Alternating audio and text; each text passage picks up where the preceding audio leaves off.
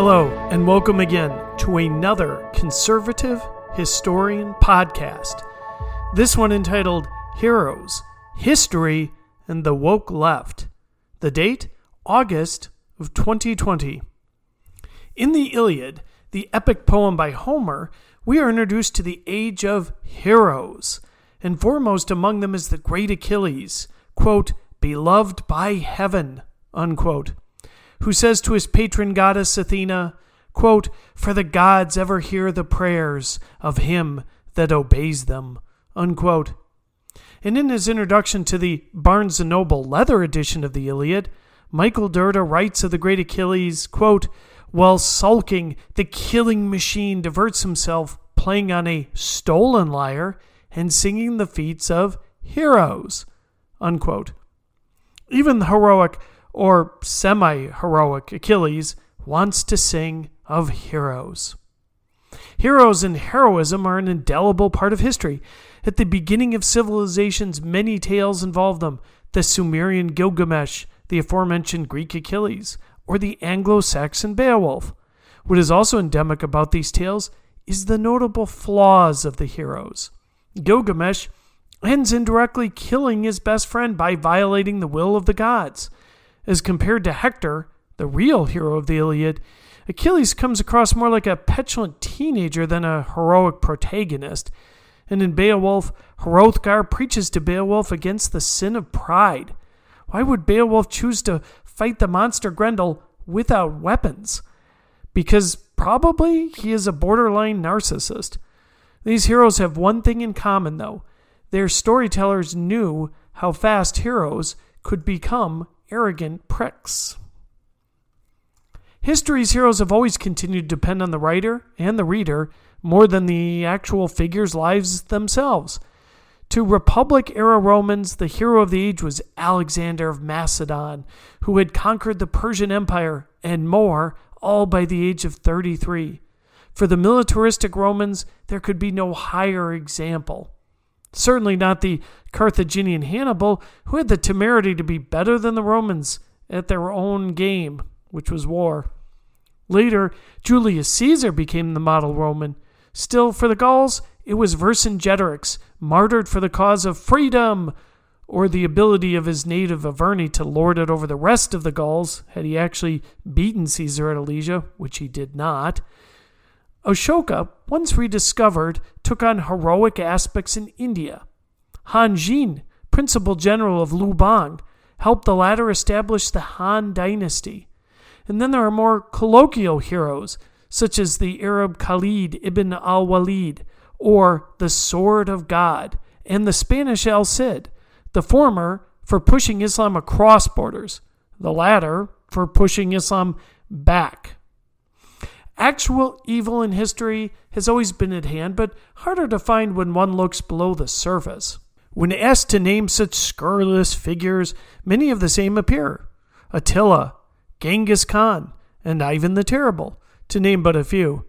But whereas Attila gets all of the press, Theodoric the Ostrogoth, a more successful conqueror of the era, gets little note, though he also cut a swath of destruction through the dying Western Roman Empire. Genghis was a brutal conqueror who put whole cities to the sword, but so did his successor Tamerlane. There is a New Delhi because of what Tamerlane did to the old one. But Genghis' scale of conquest lasted generations after his death, whereas Tamerlane's died out immediately. Ivan was an effective czar, well, until his descent into madness and the murder of his son. But of course, forgiving Ivan of his prolicide reminds of the quote of John Kenneth Galbraith. Upon being told that Herbert Hoover would have been a great president, not for the Depression, Galbraith responded, quote, yes, but Switzerland would be a flat country, if not for the Alps, unquote. And then there is Hitler.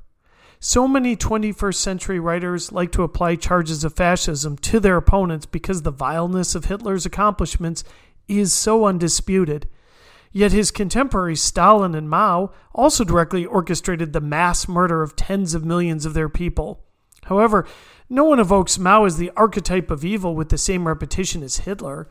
Part of this was Mao's focus on keeping his bloodthirsty nature safely confined within China's borders.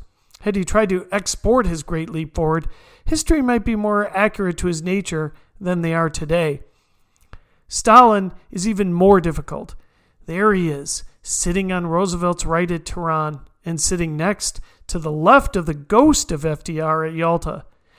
Despite his predations, including the purges, the mass murder of Ukrainians and Cossacks, and Eastern Europe's conquest, a war-weary West was not about to confront, either military or historically, the man whose country had done the most to defeat Nazi Germany. Even Stalin, this evilest of villains, had a lair. And try to imagine what World War II would have looked like if the daily count of 3 million Wehrmacht soldiers were in France rather than in Russia when the Allies came ashore at Normandy. That Stalin kept Russia in the war is part of his legacy, along with all of his vile acts.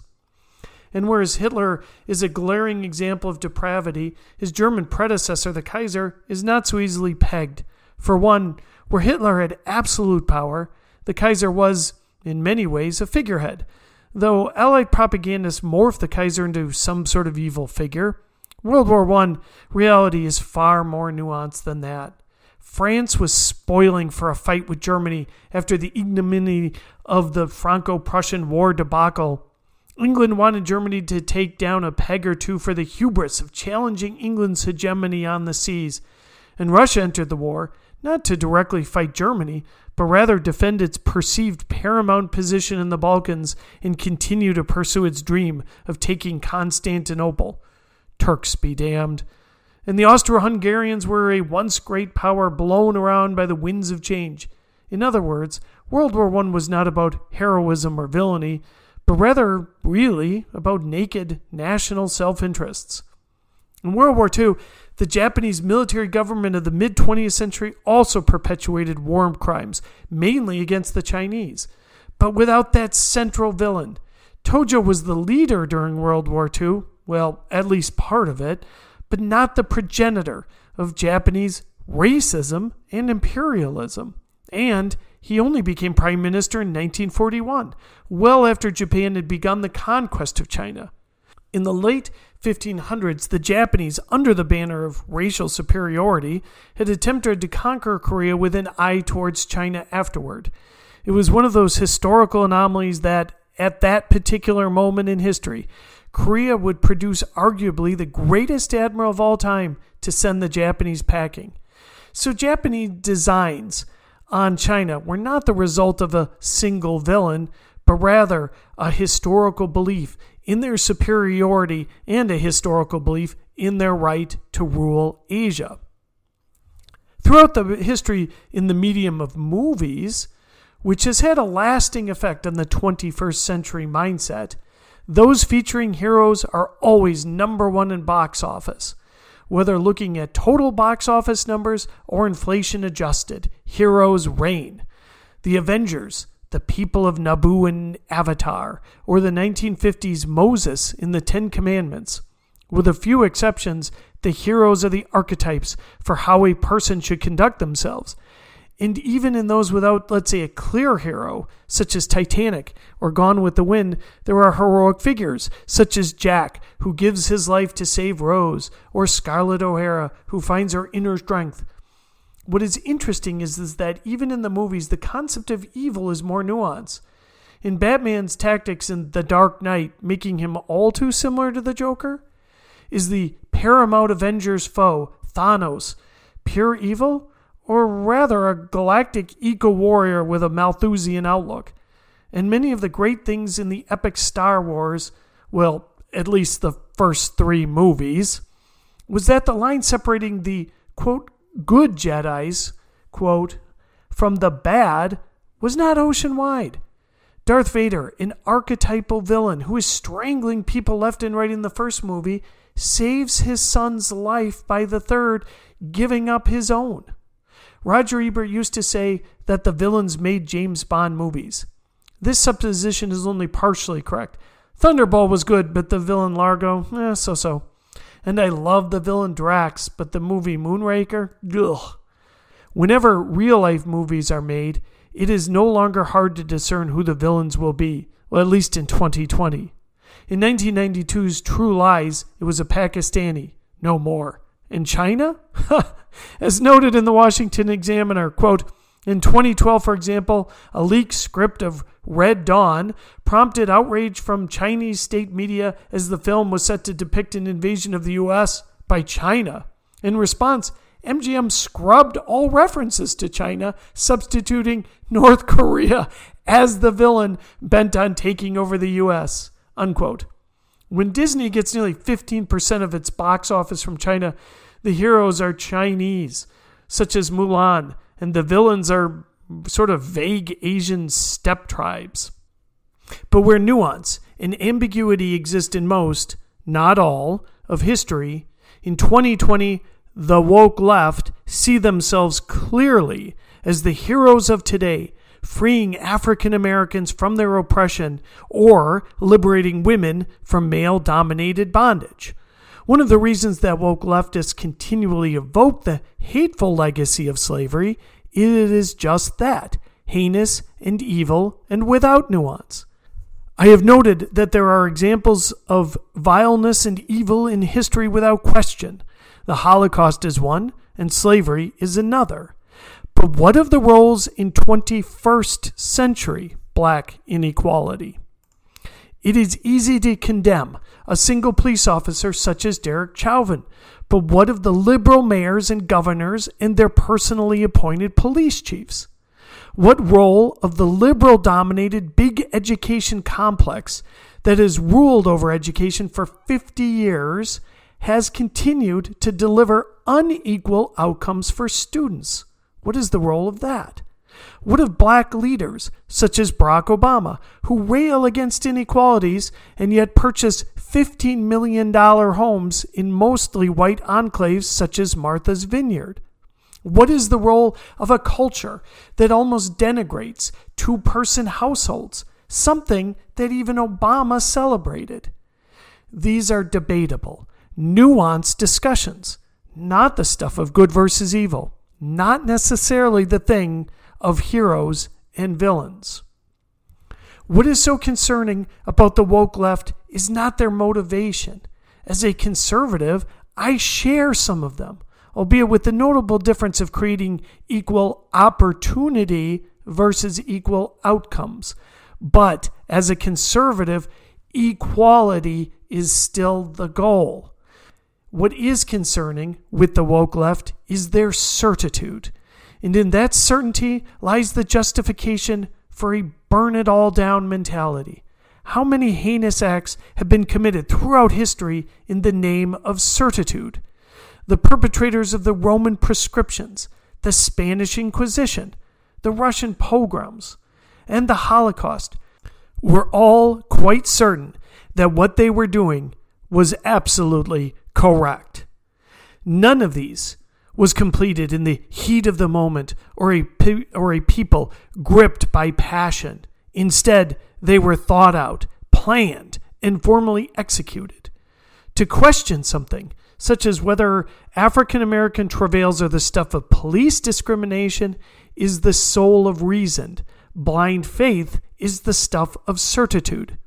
The nuanced and sometimes scurrilous history of the United States? Burn it down and replace it with something else. The Declaration and the Constitution? Written by slaveholders, so trash them both and replace them with something else. Lincoln? Even the great emancipator is now seen as flawed and needs to be put on the trash heap. The earlier evocation of the Dark Knight movie was intentional. The real difference between the characters is the one wishes to reform but save what is already good, but the other wishes to burn it all down. But what of the conservative ethos preached in this podcast and on the pages of this website? The desire for smaller government is so that the certain cannot have grand power to achieve their aims, beneficial though they perceive them to be. The desire for liberty is to contain and challenge the certitude of others, and the wonder of capitalism is that it channels the natural inclination of individual choice and mutual benefit to a successful end. And what of other certitudes held by this conservative, myself?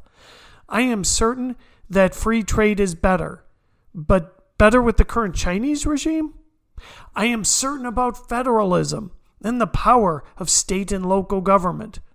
But does not COVID provide an example, or war itself, where a national response from a centralized entity may be better? I am certain that immigration is a good thing. We need the workers and their labor. But is this current wave becoming part of a melting pot or a country within a country? And what about access to the entitlement state that previous immigration groups did not have? And I am certain that a woman should have control over her own body and therefore support free choice. But is that not a life? A conservative's goal is not to conserve a given place in time or a regimented belief system, never open to change. Slavery was with us for 4,900 years. Now it is considered despicable. That is good. Instead, as a conservative, I wish to preserve the basis of individual liberty so that these issues can be worked out. I am not certain about how other people should live, but I am confident we should be free to work that out for ourselves and as a society with as much equality of opportunity as possible. The heroes of history are flawed creatures, and so are we. But what was the best thing about our heroes? Washington did hold slaves, but was also instrumental in the creation of the most prosperous republic of all time. Jefferson owned slaves, but wrote the most exceptional single document, capturing the concept of freedom in history. At one point, Lincoln conceived of a country in Africa where the slaves could return, but later did more than any other human being to free over 3 million fellow human beings. Martin Luther King Jr. had views on gays that would not be acceptable today in 2020, but more than any 20th century figure articulated a vision that ultimately led to an African American becoming the most powerful man in the world in 2008. They were all flawed, but they were all heroes. But for these heroes on the left, there is no such doubt, no flaws. And for these heroes, there needs to be a villain. What would Al Sharpton, Ta-Nehisi Coates, and Robin DiAngelo do if we were in a post-gender, post-racial society? Because none are general activists, but instead committed to a single cause with a single explanation, that of white racism, there can be no discussion, no debate, and no reasoning. At some point, the Spanish Inquisition ceased to be about religion and became more about conformity and power. But the priests could never admit that because that would be to lose their hold on morality and power. So many leaders of leftist movements in the United States simply can never get to a post-racial society. There are too many votes to be had, too much money to make, and too much heroic acclaim to collect. Without a villain, there is no hero, and with the particular villain of white-perpetuated systematic racism, they would be just ordinary people, not heroes. And within this divisiveness, the divisiveness that the woke left is creating, lies the current, real villainy. Thank you.